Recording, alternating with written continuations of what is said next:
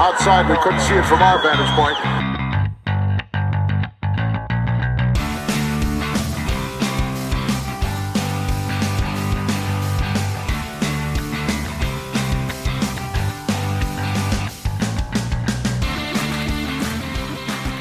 And welcome to episode 2 of Our Vantage Point, the Retro Wrestling Podcast. We have a name now. We have a name now, and I'm Joe Murata, as always, joined by Quinn. How you doing today, Quinn? I'm here. You are here. We're on iTunes, too. And we are on iTunes now, and you should check us out, and we'll plug some of that later on, our email address and our Twitter handle. Quinn, it's good to be back with you this week.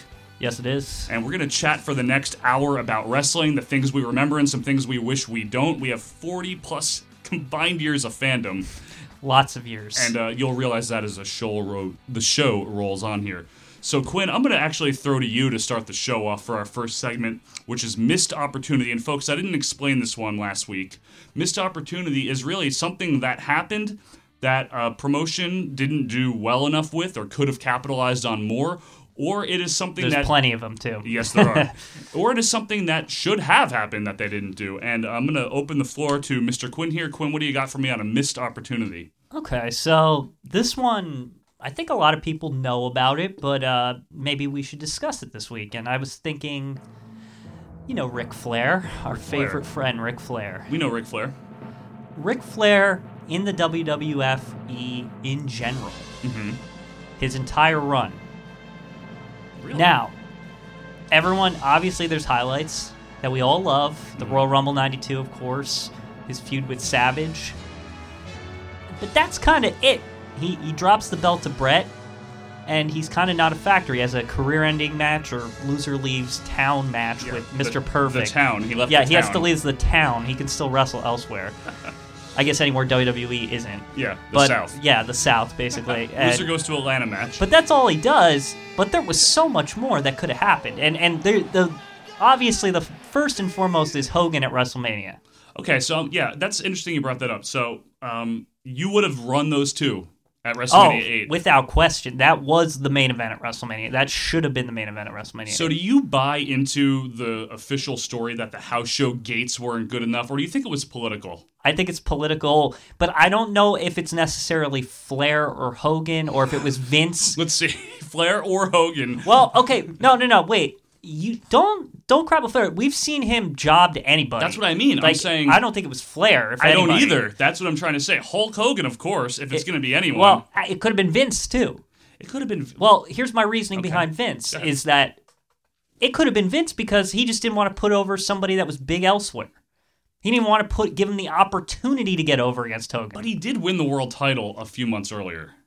Still, though, he beat. There was chicanery. There was chicanery, right? Exactly. That's a good point. Sid won the world title for him. And I'd like to point out, for those of you that don't know, the actual broadcast of Royal Rumble 92, the fans are actually booing Hogan in the Sid showdown. Yeah, and that's very clearly. That's definitely where some of the Hogan hate starts to fester. Yeah, exactly. For the first time, really. So it could have been maybe Vince even heard the backlash there and was like, all right, well, I'm not putting Flair over this guy. Right, and Flair was, even by 92, he was a legend. Oh, definitely. He would 100% agree. Yeah, he would have probably been cheered.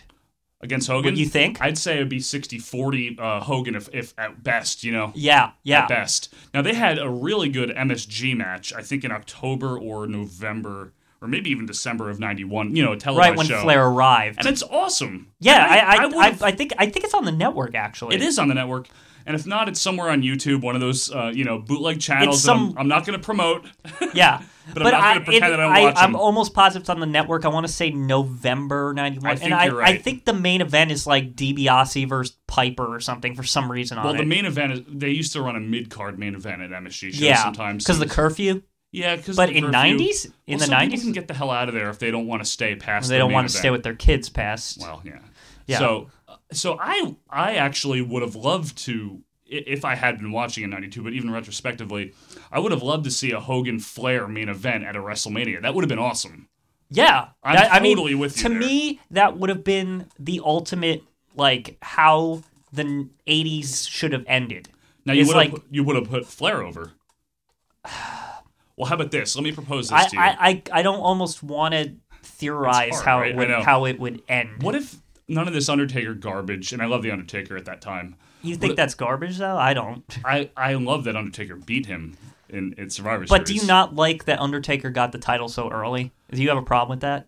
He had a 6-day run, so it's like one of those things where why, you know? Well, to promote Tuesday in Texas, that was the big thing, right? Yeah, and that And also he experiment was didn't the work.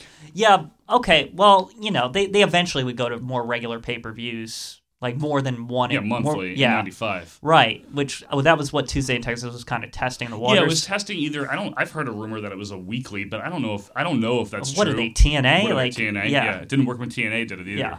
Well, I mean, I guess it worked because it was the only thing they were on. Well, they didn't have TV at the time. That's kind of why Right. with that. But as far as what I would have done, and I don't like necessarily fantasy rebooking necessarily. You know, I don't. But like, that's what missed opportunity kind of is. Exactly. And I don't. I'm with you. I don't want to fill the gaps, but I just want to mark that it was a missed opportunity more so. And I'm totally with you. Yeah. But what if they were to run Hogan Flair at WrestleMania 8, Okay. I would have had the Royal Rumble be. Again, this is all retrospective, folks. I understand that, and a lot of people might disagree with me. I would have had that one be the one where the winner got the title shot.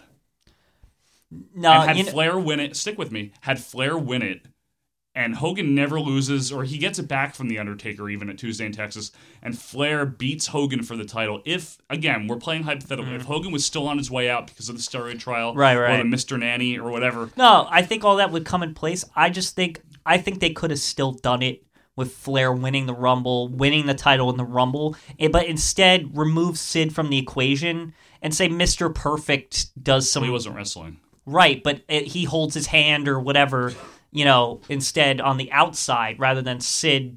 Well, Sid did it from the outside, so yeah, doing the same thing Have Sid Mr. Perfect did, do it. but as a manager. Okay.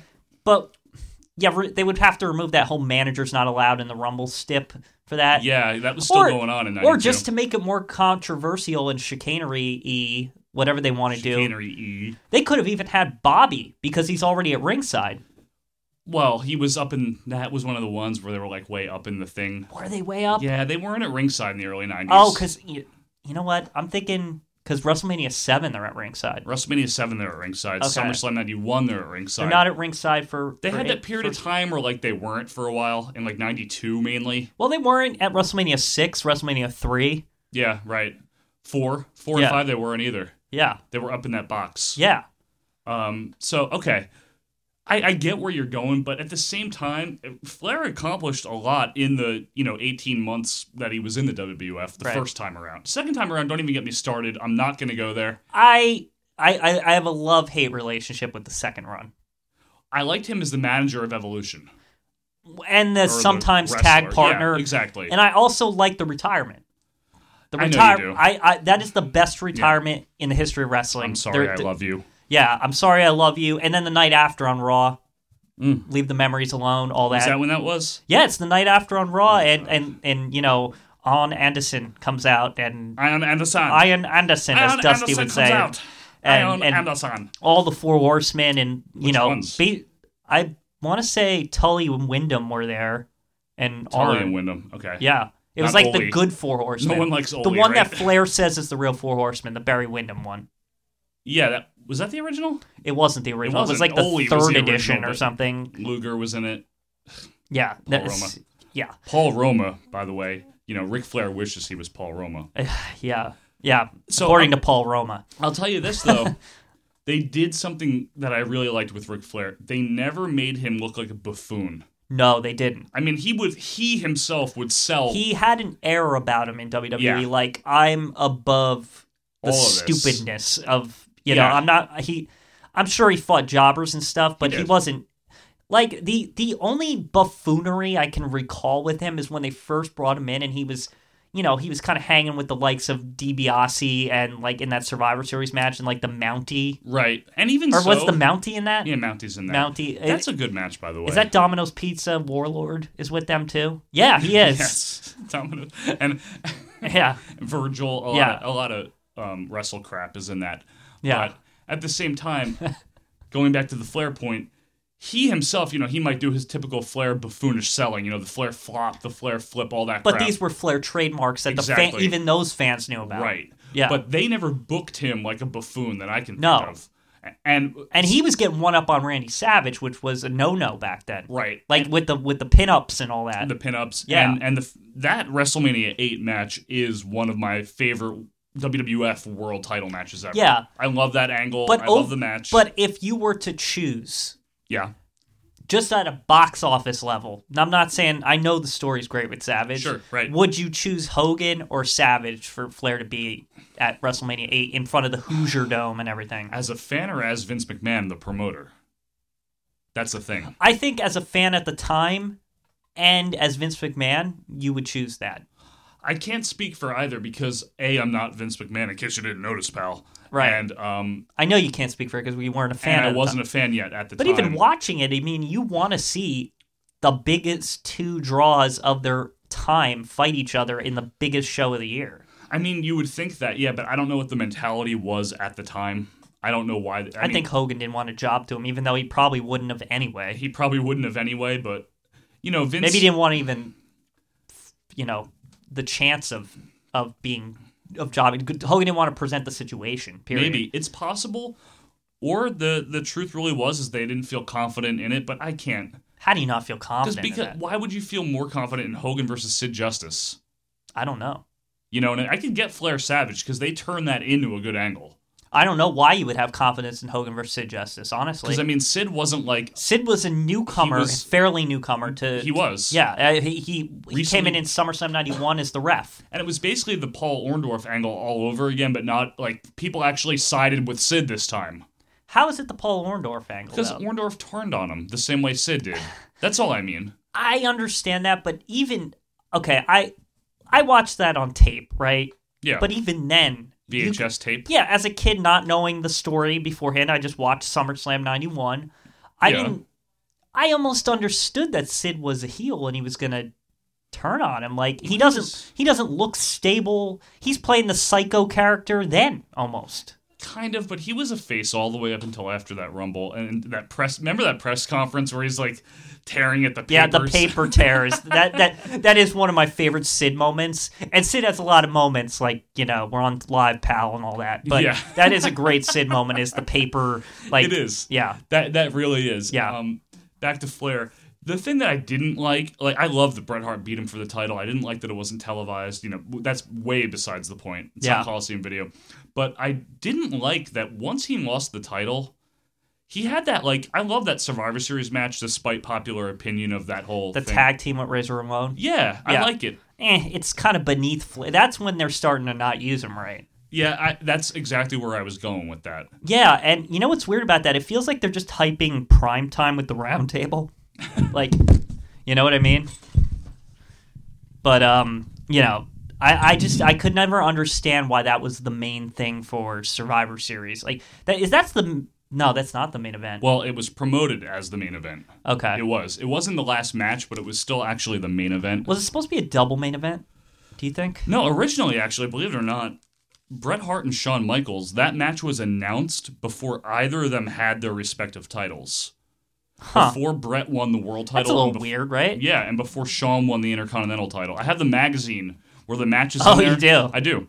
And there was no title on the line in that match. And remember, don't forget, before it was Mr. Perfect, it was Ultimate Warrior. Right. Yes. It was supposed to be him and Savage against Ric Flair and Razor Ramon.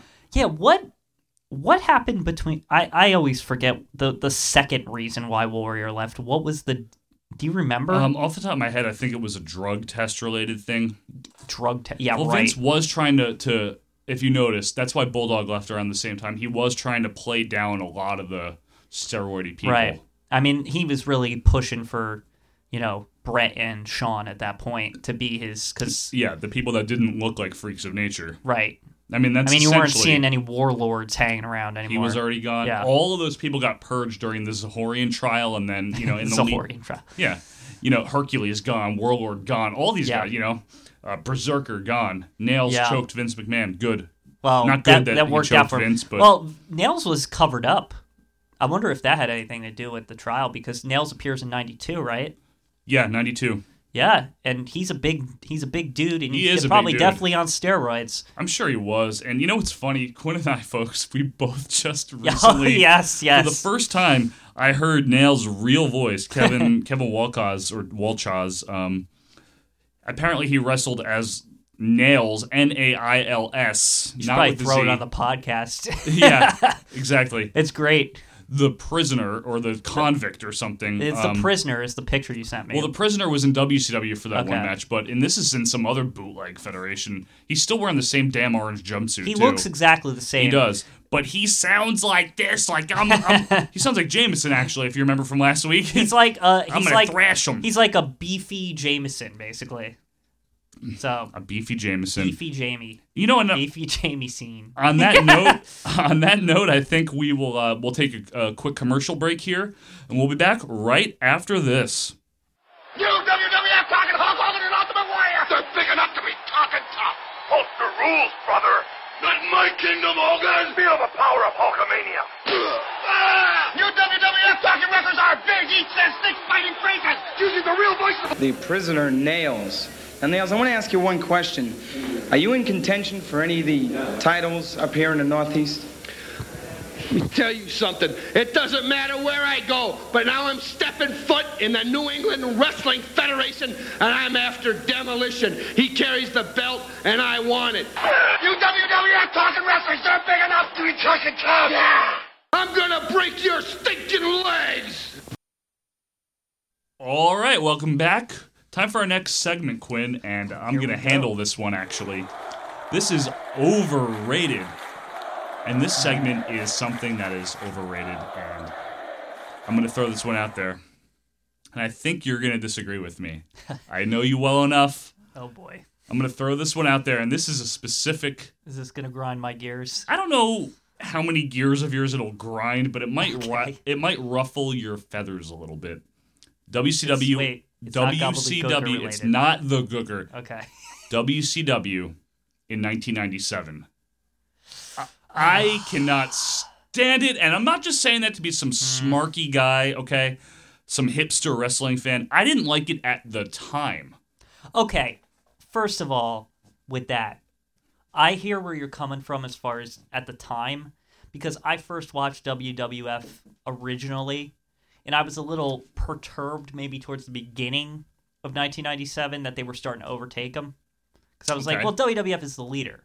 Yeah, but not by then.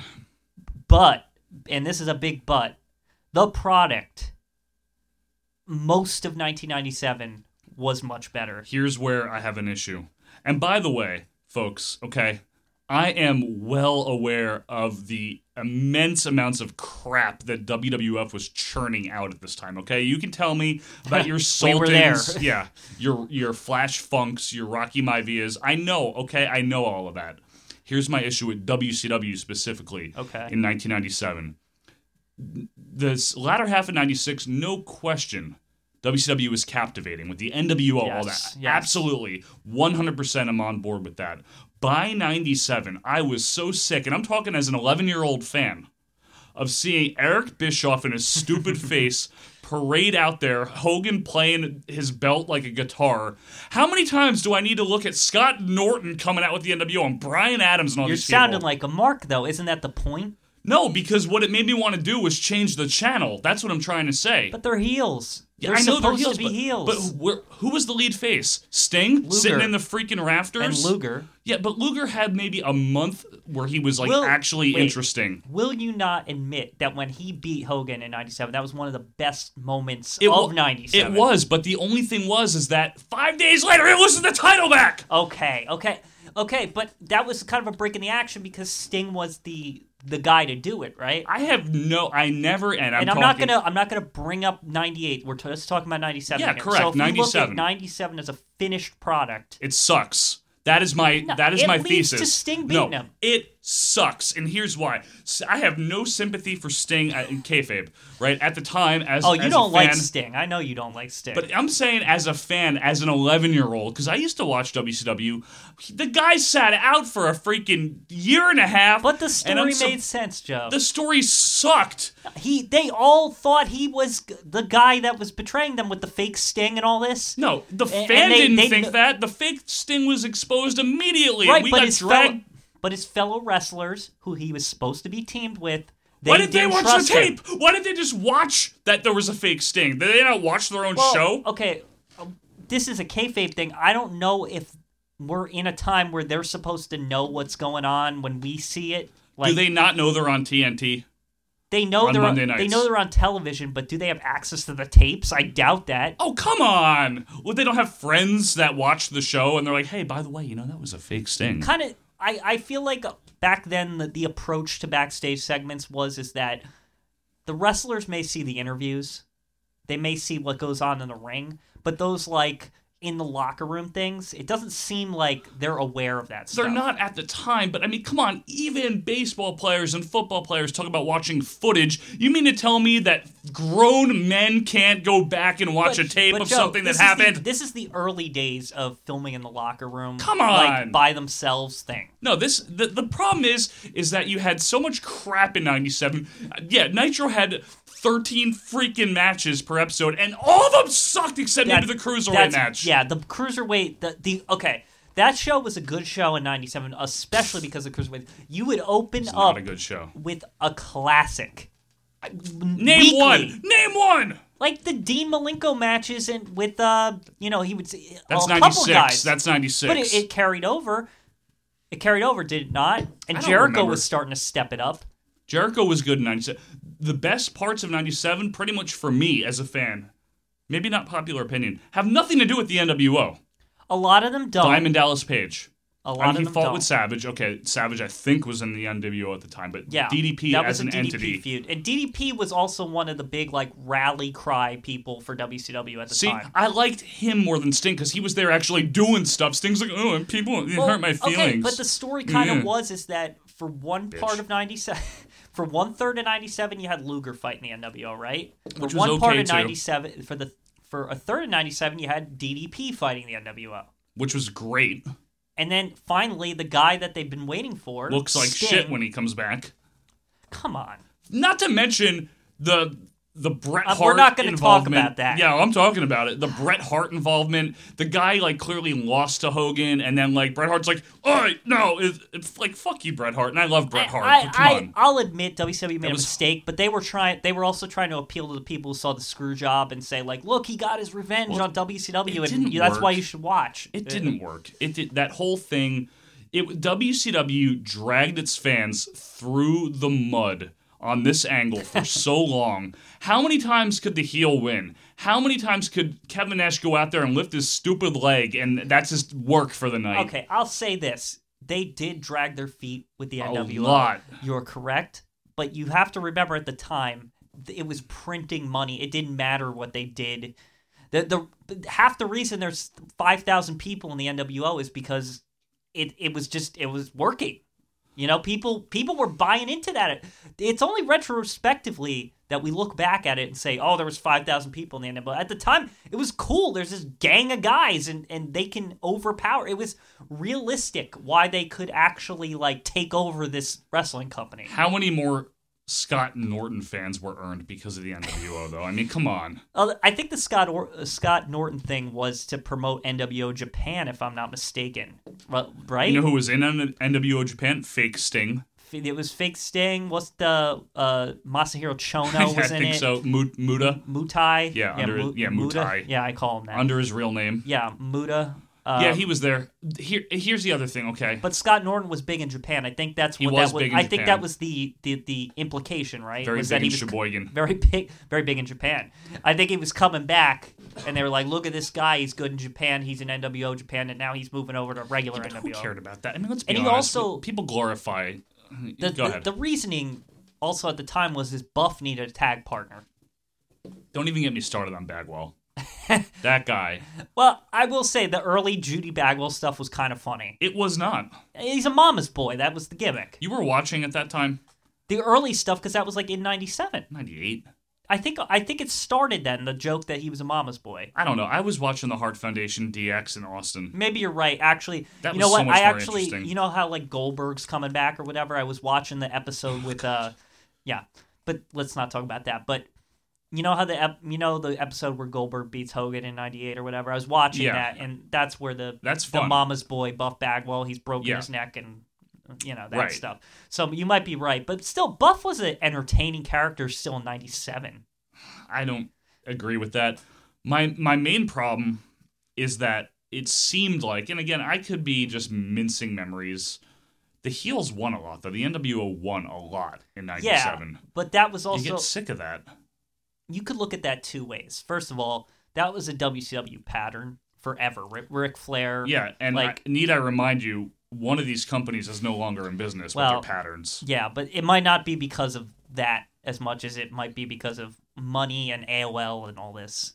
Mm-hmm. I to this day, I truly believe had they not run into financial issues and mergers and nonsense and Ted Turner being out, that they would still be in business today. There wouldn't be no TNA and all that. Well, we could, be thankful for that at least.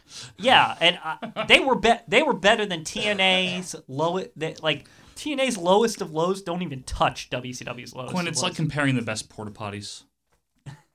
Either way, there's a big shit in WCW it. had great moments though. They did, really but did. they were compared to WWF. They were few and far between. I'm talking It's WCW for the record, not NWA, but WCW 91 onward or whenever. They had a couple bad years and they had a couple of good years, and they agree.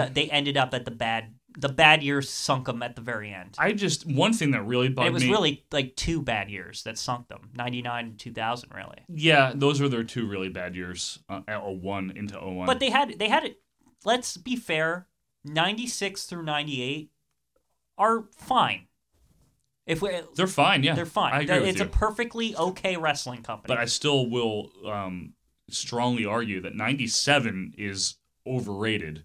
Now, I know the WWF wasn't like the best thing ever in 97. Yeah. And it seems like a lot of people are retroactively, from blogs I've read and stuff like that, realizing how good the WWF started to be in the middle of 97. Yeah, and you know what we've watched recently, I would argue that a lot of stuff starts to happen in late 96, which is overlooked a lot. Like the Pillman's Got a Gun. Yeah, and there was the emergence of Austin. Yeah, and there was an edgier feel that started to go on. Yeah. McMahon started to be revealed as the owner. Subtle. Very subtle. It was very subtly brought in, basically up until the Brett thing. Yeah, it just really started to boil over. But one thing I think you will agree with me on is by 97, week after week of Larry Zbyszko saying, the New World Owner! New World Owner! New World that Owner! got tiring. That did get tiring. It was like, can we just have Brain? I couldn't wait for the second hour. Oh my God, seriously. Well, who was on the first? Just Shivani and Zbyszko, right? That was the first time. It was like, oh God, get him the hell off TV. And then it was like, let's keep the good part and get rid of the bad part. Yeah, because Shivani was still good in 97. He was fine. I think he started to not care around 99, really. He toughed it out. He was a good announcer. Yeah, he toughed it out. And you have to remember, he'd been with the company other than a brief break in 89.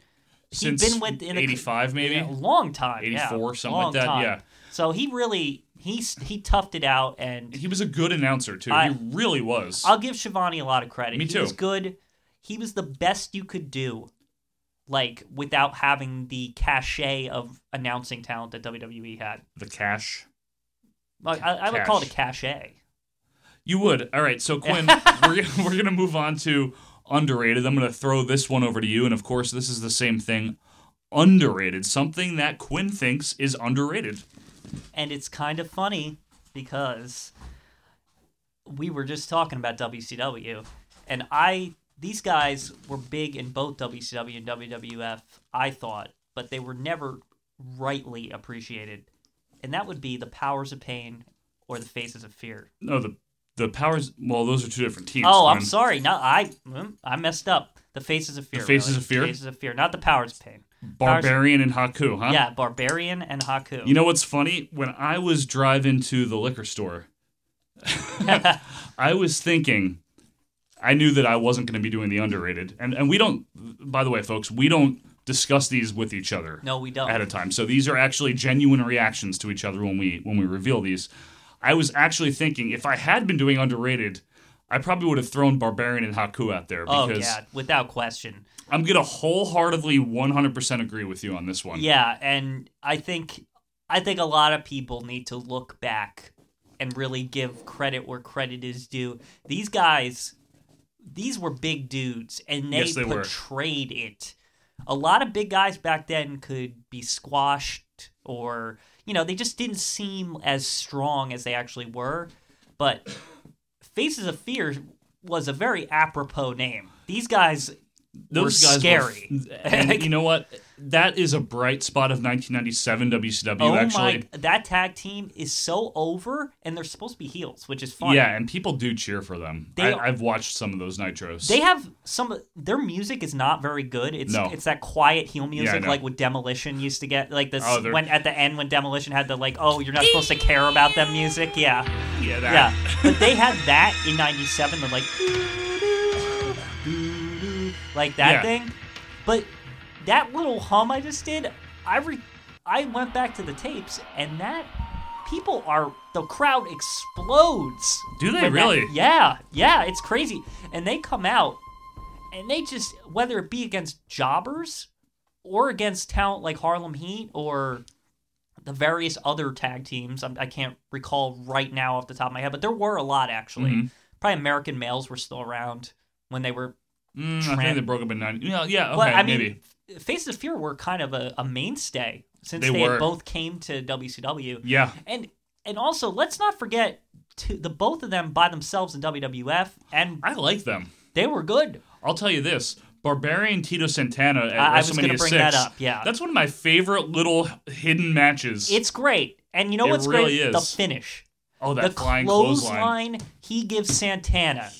Oh my God. I they'll always say he hit him out of his shoes, and you're like, okay.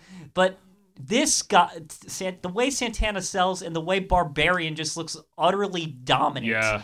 It's incredible. That is a very good clothesline. That is a good tiny little match. Look it up. 5-minute Tito match. Santana, Barbarian, WrestleMania. And it's perfectly watchable because it's so short. It's 5 minutes, yeah. It's 5 minutes. You can watch it and you're like, that was great. It was. And actually, Jesse Ventura is hilarious on commentary. Oh, yes. The bathroom comma. Yeah, the Chico's Revenge. The Blue Note Club in Tijuana. Yeah, all that stuff. It's a fantastic little gem on WrestleMania 6. And you know what? WrestleMania 6 is not a show, I think, that is appreciated for its match quality. The main event's good, but it's still not a great match or anything. But it's the things in WrestleMania 6 that are the little things. It's just... Absolutely. We used to call it old friend. WrestleMania 6 is like an old friend that you don't see all the time. Yeah, and you're just always happy to see it. Yep, exactly. Right? And exactly. And I don't want to stray too off of that, but also Haku, he's on that show too. Haku's awesome. And he's in a great moment with the Andre thing. Yeah, that is a classic but moment. Haku had his ups and downs in WWF. Tonga Kid at the beginning. The King gimmick kind of didn't work. It didn't work. It was funny to see him on the freaking thing, with the Harley Race music that ended up being Lawler's music later and all that. But I thought Haku could look threatening. Yeah, and I mean, in real life, you could read about the stories about this guy being one of the toughest guys. I think the Macho Man used to bring him along when they'd be in an NWA territory. A lot of people have said this is the toughest guy. The toughest guy, yeah. And I've heard the same about Rick Rude, too, but... Yeah, Rude. But back to Haku. He was, I can get people shitting on him for his work rate and stuff in maybe the early 90s. But man, if he was motivated, it seemed like he could go. It seemed like, honestly, if he was at his most motivated in WCW, believe it or not. And they gave him stuff too. And they gave him a lot of garbage. Like when he was the hardcore champion and all that. Then he came to WWF. But he worked with it. Funny. That was another thing about Haku. He would work with whatever you gave him. He seemed like a nice guy. He seemed like a nice guy. Yeah, I heard he owns a car dealership now. He's a partner in one or something like salesman that. at one. Yeah. I'd buy a car from him because I don't want my nose bitten off. Is he in the Hall of Fame? No, but he should be. I would put him in. I would put both in the Hall of Fame. Barbarian too? Yeah. Fuzzy Antler Barbarian? Fuzzy Antler Barbarian. And even for his WCW work. As a tag team, he was great. They were fun. They were fun. They I'm not were gonna super fun. Now, they didn't have the tag titles ever, did they? They never did, and that's what always bothered me about it. This is a promotion where Bunkhouse Buck and Dick Slater Dirty had Dick Slater, yeah. But not the Faces of But Fear. to be fair, they were trying to really exude how dominant Harlem Heat was at the time. By the way, folks, I just need to mention Harlem Heat's music is my favorite WCW theme and one of my favorite entrance themes of all time. I would say Vader's theme is my favorite WCW. Is theme. WCW? Oh yeah, It sounds like awesome. Tekken or something. Yeah. I love it. Yeah, that one's good. Yeah. And not to mention WrestleMania 7, Barbarian and Haku in that They opener did that- against the Rockers. I don't know if before, and maybe you can clarify, if they ever teamed up before that. I mean, off the top of my head, I don't know. They were both in the Heenan family already, Yeah. so they probably did They were on like TV or on associates, house show. but- Yeah. But were they a regular team after that, WCW? I don't. Or, I mean, in WWF? I don't know of them being a team.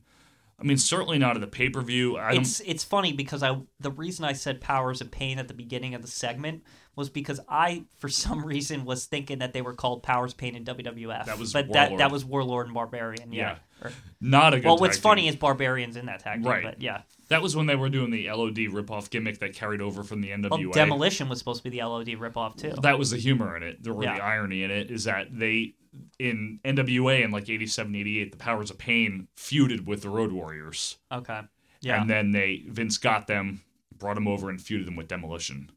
Basically the same thing. Exactly. Now, Essentially. I like Demolition, for the record. I love Demolition. Yeah. Although they Crush really is- got the Crush is shaft not- at the end, but Oh, well, once Axe started not wrestling, and then it just they turned seemed- heel. I know. Okay, I'm gonna go back to this Demolition thing because I think they got the shaft big time because Crush was brought in when they were champions.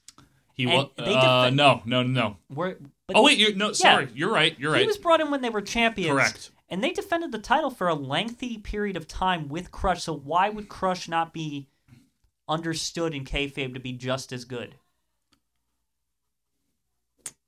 You got me there. Yeah. So why when Axe disappears and they lose the titles, do they give them the crappy music, Ugh. and then they treat them like they're garbage, and then all of a sudden, we got Repo Man. Not to mention, Yeah. I love Repo Man. Yeah. I do. Yeah. But not to mention that Fuji then became their manager again. Yeah. It was yeah. like they were doing everything they could to get them not over. Right. Change It's so their- upsetting. Change their I music. hate it. I hate it. I hate it because I personally love Demolition. Me too. I think, okay, maybe this is for another time, Mm. but I think they're better than LOD. That's another thing I was thinking today, actually, believe Yeah. it or not. I really was, because Maybe because I didn't live down south. That might be a north-south thing. Yeah, because I could see if you, let's say one was strictly a WWF fan, and you see these goofy guys come in with their spikes and their crap. Yeah. They beat the Nasties. They didn't do that much else their first WWF run, the LOD. No. They really They didn't. they really didn't. They came in. But I remember when they came in, one of the stupidest things with LOD to me is that they cost Demolition the title by looking at them. Like, what? Like, really, Demolition's that junky now that we have to, a look from Hawk and Animal can defeat them. To be fair, a look from anyone these days can beat someone on Raw, You know what I've always wondered, actually? What? When someone's doing a run-in these days on Raw, what are they telling the people to play their, like, Titantron and their entrance music? I hate that. I I hate hate it. that, too. They never used to do that either. No, and that was the best part about it. Like, Randy Savage at Rumble 91, right? He does this great run-in Yes, against that's Sergeant one of Slaughter. the best run-ins ever. These days, his freaking music would play. Now, in WWE's defense, when a run-in is usually those run-ins are to distract them with the music. But again, who's playing this music? What kind of dweeb I'm gonna is sitting there doing this? And I may be wrong. The fans at home can correct me, maybe, perhaps. Okay. But if I recall, in this most recent title change, Universal title thing, I believe Triple H came out of the crowd, no music, and cost That is the way to do it. Yeah. Seth Rollins the title. That's the way to do this stuff. The organic feel to it, which Right. is really missing today. But it seems WWE always does that when they want it to be a surprise. There's no music. And that's, I swear, if you're going to suspend your disbelief, what? It's just people just go up to the guy and they're like, play my music. I mean, I guess that would make sense, but like, what kind of? It's branding part of it. I mean, I know that, but I get the business end of it. And I get the business end of it too, but I hate it. So it's do I. awful. It's the worst. I don't remember LOD's music playing when they did their run in at SummerSlam. I mean, if it yelled "What a Rush," I think Demolition would be like, "Oh, LOD is here." Okay, don't pay attention to them. Exactly. We got a title to defend here. Yeah, but I'm glad the Hart Foundation won. I love the Hart Foundation. It was the Hart's time. It was just a stupid way for Demolition to lose. It's like, oh look, what? They're there. Yeah, I know. Like they just froze. They just froze and roll up. It's over. Yeah, fun match though. Yeah. How did we start this? Barbarian and Haku. Yeah. That match against the Rockers at WrestleMania 7. Excellent match. Really the Rockers unsung. were opening pay-per-views, by the way, very well at the time. Rumble 91. Yeah. They were... That was good. They were very good. They were. That was a good year for them, 91. And this year they broke up, too, so it's funny. And the two teams, you had Haku and Barbarian, but don't shortchange the Orient Express Paul Diamond edition. Yeah, the Paul Diamond edition... The other edition, the Shinja, yeah, oh, that's horrible. Yeah, Sato. He just looks like a fat guy in red pants. His butt looks so big. He's like half a Santa Claus. Yeah, it's weird. And what's even weirder is he later became like Hakushi's manager with Shinja. the white face paint. Yeah. Like I always thought that was strange. I didn't even realize that at the time, but when I went back and looked, because when I first started watching wrestling, I didn't watch the tapes in previous, order. But then when I watched WrestleMania 6, I'm like, Hakushi's manager was a wrestler? Because he looks like stupid when he's Hakushi's manager. Like, he looks like he could never wrestle anyone. Not only that, Quinn, not only was he Sato, not only was he Shinja, Hakushi's manager, he was also a random goon amongst a few Japanese people at SummerSlam 93 in the main event ceremony. Yoko versus Luger. Yeah. He's one of like random Japanese goons. I swear he's there. You can check me on this, guys, but I'm pretty sure he's there. He's not the guy that sings the national anthem. This is why I don't watch 93 that much. There's so much weird. I probably need to brush up on 93, but yeah, you don't. That's true, folks. As I mentioned last week, Quinn and I have been watching wrestling together for 17 years.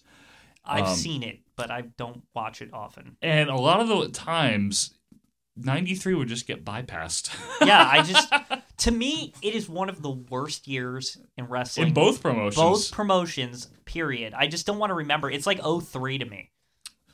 That's actually one of the years that I just had zero to do with wrestling. That was the first year I stopped watching for a year. And what's funny is looking back, I know people talk about the SmackDown 6 and all this. I didn't watch any of that. It kind of went right over me because me I was just so done with the company. Like, the Invasion went sour. That's what turned me off, to be honest with you. And then 2002 was okay, but it just kind of, that's when it started tapering off. So, I agree with you 100% on that. That's when I got very turned off by the end of the Invasion angle. Yeah. I ordered that pay-per-view. Oh, God, I was so excited. So was I.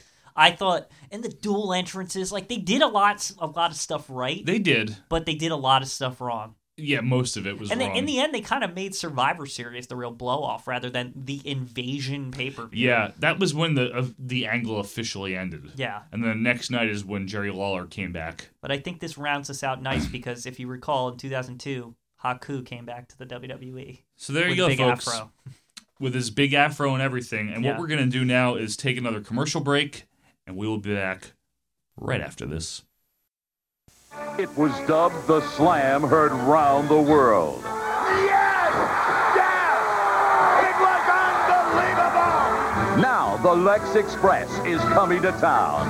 Meet America's newest hero, WWF superstar Lex Luger, as his call-to-action campaign rolls toward SummerSlam. America's hero Lex Luger and the Lex Express are coming to Shopping Town Mall this Friday, July 23rd from 3:30 to 5. Autographs and photos available. Super Brawl Saturday? Can he afford to pay me to wrestle around? I don't know! And welcome back.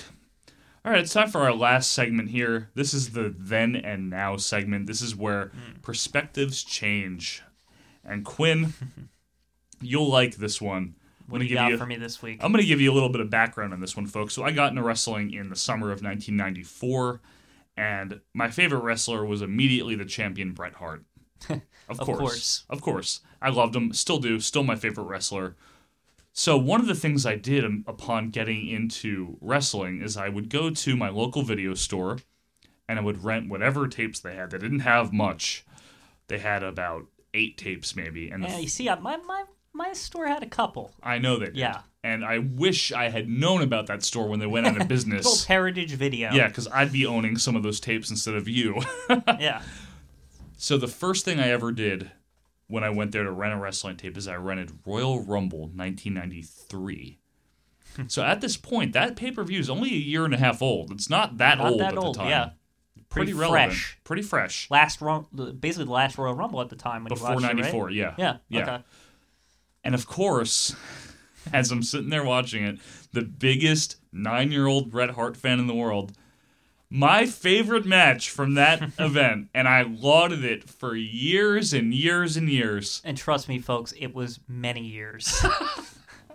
It was insufferable. Until my late 20s. Quinn knows where I'm going. I know where you're going, yeah. Bret Hart, world champion, versus Razor Ramon. I would sing the praises of this match for years. When Quinn and I met in 99, I would always tell him how much I loved that match. I would go on. I'm talking for over a decade I went on about this match. And you know what's funny? We met in about 2000.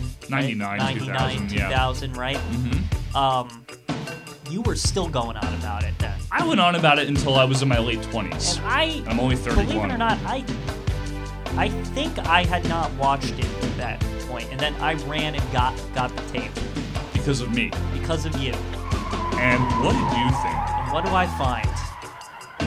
A boring, absolutely sleep-inducing contest between Razor Ramon and Bret Hart. Utterly awful. Shattered my dreams, folks. And I told him this, and you just wouldn't accept it. You just wouldn't accept it. I wouldn't. And I want to say until maybe a year or two ago, you finally accepted it. I think I said, because it was like the network came out, and I said yes, and I said we're gonna sit down and watch this with a fair perspective.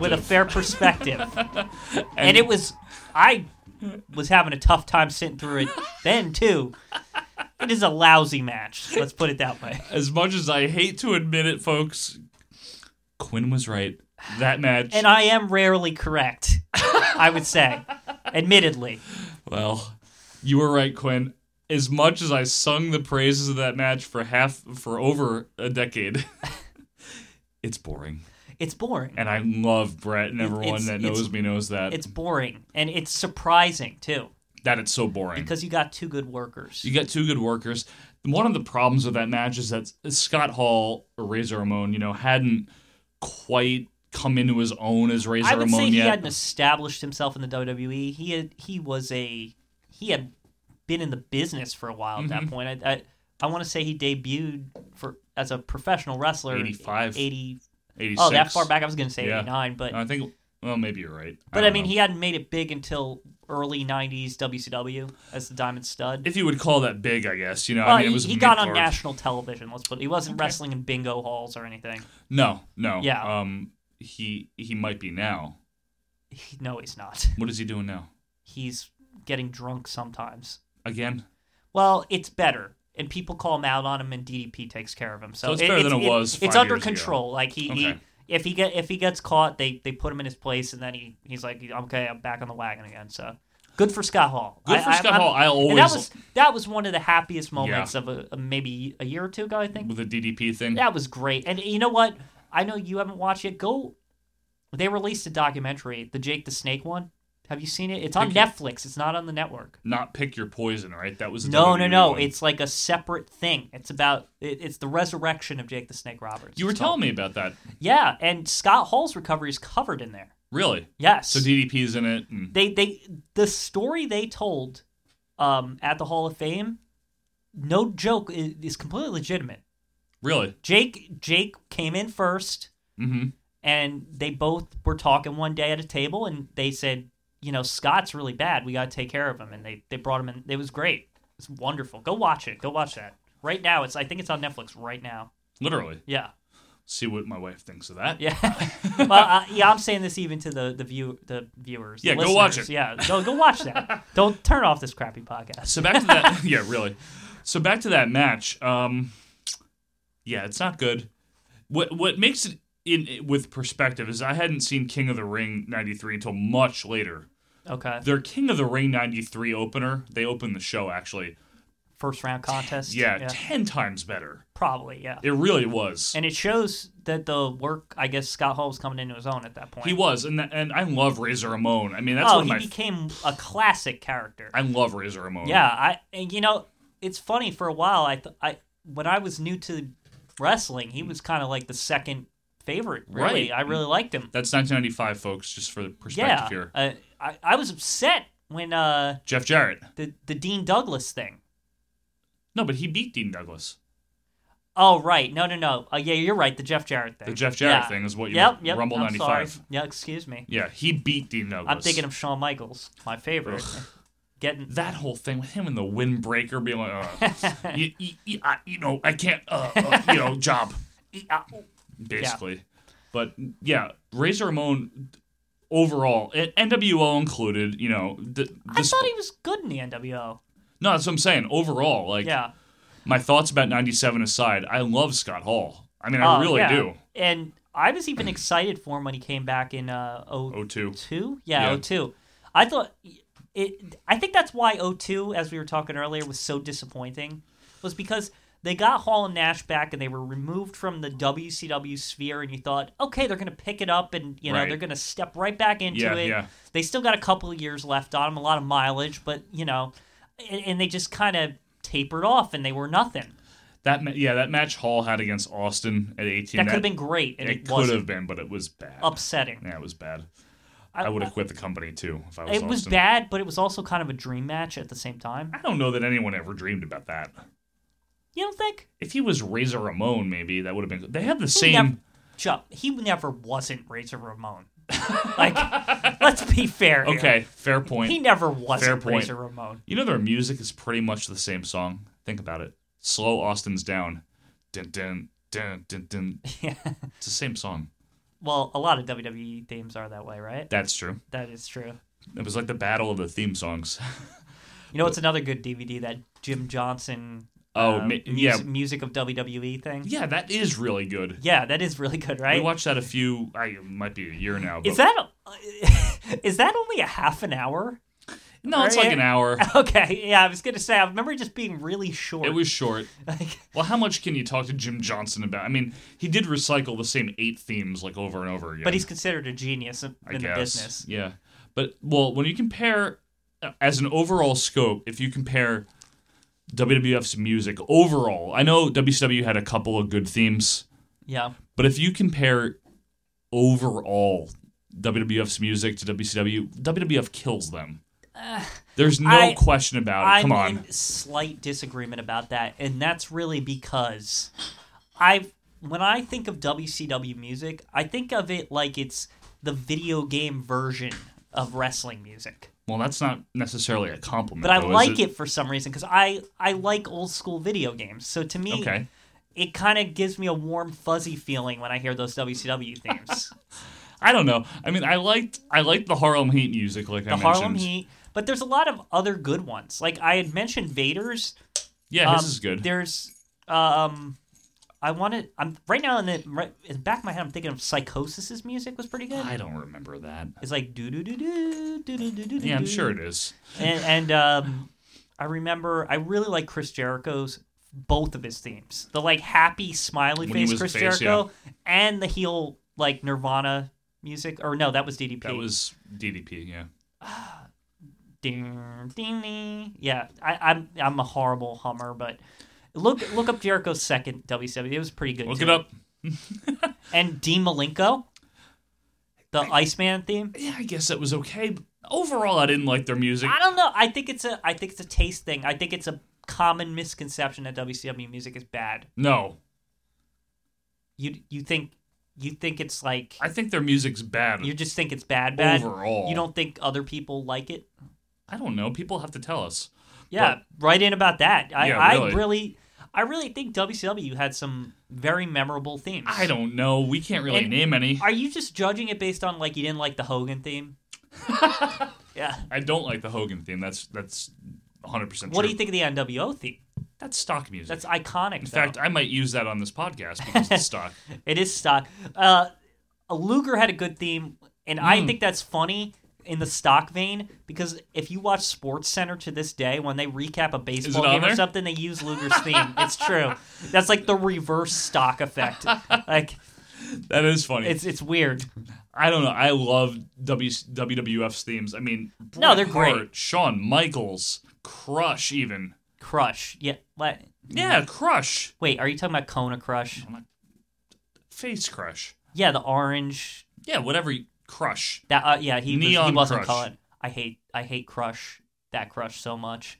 His theme disgusts me because I just hate the character so much. You like the heel Crush better, don't you? I do. I'm talking about the Mr. Fuji version. Yeah, the Mr. Fuji version. Even the Purple Demolition tights. version's better. But the Mr. Fuji, like, he learned martial arts or something in prison or whatever, and like Fuji's like not the same. honing his craft. He didn't learn it in prison. I don't know. He had the face tattoo from prison. Yeah, but wasn't when he came back in '94? Wasn't he also like didn't he have a stint in prison also? No, that was 96 why was he gone when he came from? back. Why was he gone from the Orange Crush? Like, what? There he was gone for a period. Yokozuna crushed the Orange Crush in '93 in July, and then he got all mad at Randy Savage for not helping him, and then they feuded. And then remember he had the goatee and the Fuji. That's the one I like. That Crush. I don't know how. He's a horrible wrestler at that point. Yeah, but he's very bra, and I don't know. I just like him. Is he dead? He's dead, right? Crush? Yeah, isn't he? Ooh, If he is, no disrespect, obviously. Yeah, but I think Bryan Adams is dead. He might be. That's unfortunate. I'd like to hear, like, honestly, he probably has good stories. Well, if he's dead, he doesn't have any stories. No, but I'm saying is that he was around for a lot of stuff. Let's put it that way. He would probably have a lot of insight. He was there in '90. I mean, he was there all the way up. It's always the guys who weren't that big that know a lot of stuff. Like Harvey Whippleman. Yeah. They're still interviewing him on stuff. Yeah. Right? But he's a good go-to guy. Right. Because he's kind of removed from the business. He was kind of in the background. You know? Yeah, to a large extent. Those are always the guys I think of. Like, I know you don't like him, but Michael Hayes knows a lot of stuff. Fuck Michael Hayes. I don't care. That guy is a freaking racist. He is a horrible person. But as far as his knowledge, if you watch Legends of Wrestling, you remember that show on the network? Go watch it now. It's there too. He is very knowledgeable. I'll give him that. Yeah, but I mean, knowledgeable only because he was there. Right, but that's what you want, right? That's what you want in those kind of things. It's like we were there. We don't know what we're talking about, really. But this is from a fan's perspective, by the way, folks. A fan's perspective, and you may agree, you may disagree. What we're here to do is kind of just share our perspective on things as fans from the early 90s. Right, exactly. You know, that's all it is. I don't like Michael Hayes, no. Yeah, you hate Michael Hayes. I just, hate is a strong word, and it's one that I would use with Michael Hayes. Listen. Michael Hayes sucks. Is a pioneer in the business to a degree. What degree? I mean, he did pioneer music being an important factor in the business. No, which is funny because we've been talking about music, but a lot of that might be left to Michael Hayes. I know Sergeant Slaughter had the Marine Corps hymn and everything. Yeah, but George hymn? Is that what it's called? I think it's called the Marine Corps hymn. Okay.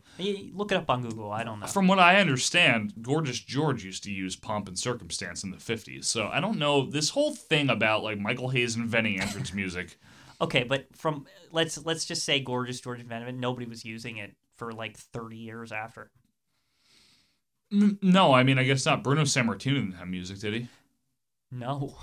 Right? I No. If you looked up on YouTube Bruno Sammartino theme, you'd probably find some stock thing that came up for the Hall of Fame or something. Yeah, that used to. By the way, that pisses me off. Like the Ricky Steamboat, like dumb music because they don't own the Alan Parsons Project song. Yeah, not that they should, but no. When you know how in like some of these video games, when Andre the Giant comes out, and he's like, they'll give him music, and his music's weird too. It's like No, He like never it's had not music. even music. Like He never had music. he never had music No, ever. ever. He was Andre the Giant. He didn't need music. Yeah, he didn't need music. The sight of Andre the Giant is supposed to be his music. That's very poetic. Yeah, it isn't it, huh? That was good, Quinn. His music is through eyesight.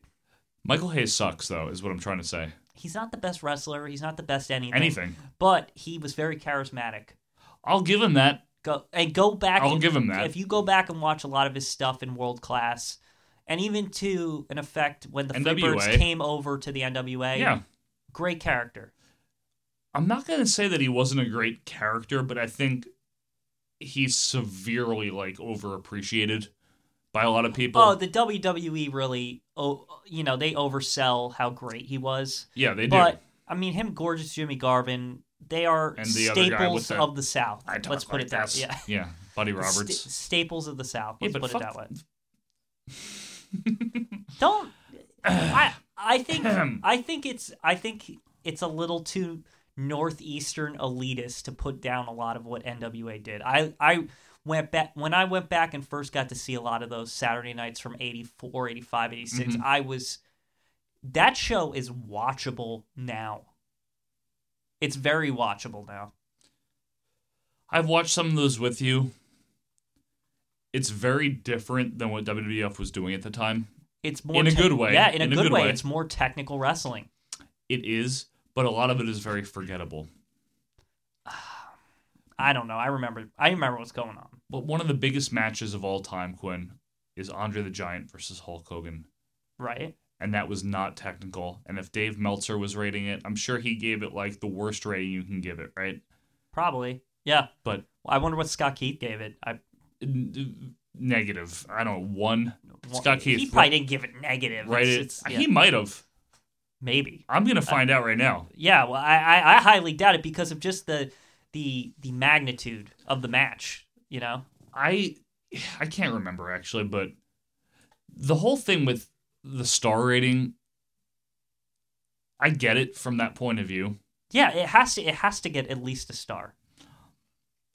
But I mean, come on. That is one match I think that, at least if you were a fan in the mid-'80s, that you can't compare that to anything that was going on in Georgia Championship Wrestling on TBS 605. I disagree with you. Who cares? What about Dusty and Flair? No one talks about that in the reverent tones that they do about Andre and Hogan. Oh, yes, they do. Where are they? They're not owned by WWE revisionist history. You know, how those matches just don't matter. All right, point for Quinn on that. Right? One. Yeah, those are great. Those are great moments. The house, those crowds are going nuts for that stuff, and they're going nuts. Maybe all 200 of them. No. They're in the Georgia Dome. You know, they're in the Omni and all that. These are big places. All right, so fine within the confines of the wrestling, scope there, then yeah, fine. But you can ask a lot of random 50-year-old, jabronis off the street to name a wrestler. They're gonna say Hulk Hogan. Or they're gonna say Ric Flair. No. It's 50-50. I don't believe that it's for a second. It's probably 50-50 between the Mason-Dixon line. Oh, come on. That's bull dookie. People know who Hulk Hogan is. I'm not saying everyone knows who people in the South know who Hulk Hogan is. It's 80-20 Hulk Hogan. Would you say if you asked a random 50-year-old guy, name a wrestler, just you can't name Hulk Hogan, what would be the first one they would say? Stone Cold Steve Austin. The Rock. It ain't Ric Flair, buddy. It's not. I think you downplay Ric Flair's significance by a lot. No, I think that his significance gets upplayed. We're talking mainstream, not amongst wrestling fans.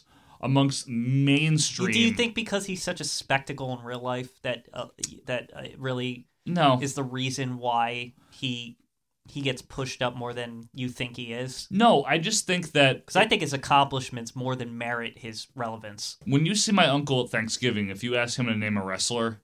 He's going to say Hulk Hogan, but this is also... We're in the Northeast. Even so, Hulk Hogan was in movies in the early 90s, late 80s even. Hulk Hogan was a household name. Ric Flair was a wrestling name, yes. I bet you if you asked any 50-year-old man in the state of Georgia... Carolina, any of the Carolinas, maybe even down in Florida, they might say Dusty, but anywhere in the Mid-South, they would say Flair over Hogan any day. No way. Oh, definitely. Come on. Definitely Flair. Definitely Flair. I would actually propose that to people listening to this. I would want to know where you are and who you consider the automatic go-to wrestler. I'm with you, actually. That's Walk up to interesting. strangers and be like, name a wrestler. Not even strangers, but even their response. And write it in, I'm going to go with Hogan.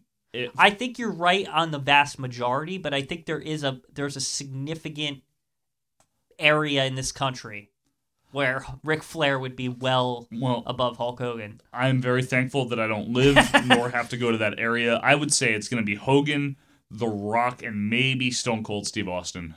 And Flair's not even the Macho Man, huh? He'd be up there before Flair. Maybe even the Ultimate Warrior, Jimmy Snuka. Jimmy Snuka. Yeah, Jimmy Snuka. Well, Jimmy People Snuka remember that's Snuka. got. Yeah, I mean, we were at the table with a guy tonight. He mentioned Jimmy Snuka first. It wasn't anything weird, folks, I promise. No, as far as we were mentioning talking about wrestling briefly, and he mentioned Jimmy Snuka first. So yeah, so that's because Jimmy Snuka was just a hot character in his time. He was, from what I understand. He was the number one guy in the company before Hogan. He really was. I mean, if number one meaning... Why do you think they had to get the rub from Snuka at WrestleMania 1? Exactly. I mean, I don't... As much as, Backlund, obviously was a champion for 6 years. Snuka was no one ever over, talks about Bob Backlund. But Snuka was more over than him in that time, even. It was Bruno Sammartino era. Yeah. And then no one talks, casual fans, that people... I'm talking people wanted Backlund to probably lose the title more back then. To Jimmy Snuka. Maybe. Well, Snuka was a heel. He fought Backlund. He fought him at the beginning, but then he turned face because he was Mm-hmm. just so explosively popular. Yeah, and then Piper stormed in and took advantage of that. Yeah. And basically, folks, that's going to do it for our show here. It's been a great hour chatting with you, Quinn. It's been great. It has been. Again, lots of ground covered. Lots of ground has been covered. We're going to do this again next week. We would love to hear from you. And remember, you can email us at ovppodcast@gmail.com. That's ovppodcast@gmail.com. Or you can tweet at us at ovppodcast. So, Quinn, it's been a good hour. Yes, it's been a good hour. Definitely. Looking forward to doing this again. Me too. We will see you next time. See you next week. So long.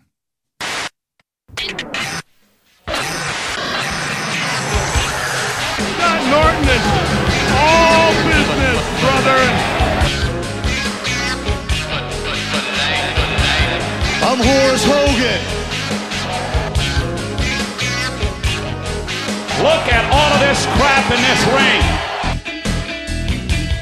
As the biggest night in the history of this great organization. And the New World Organization of Wrestling, brother.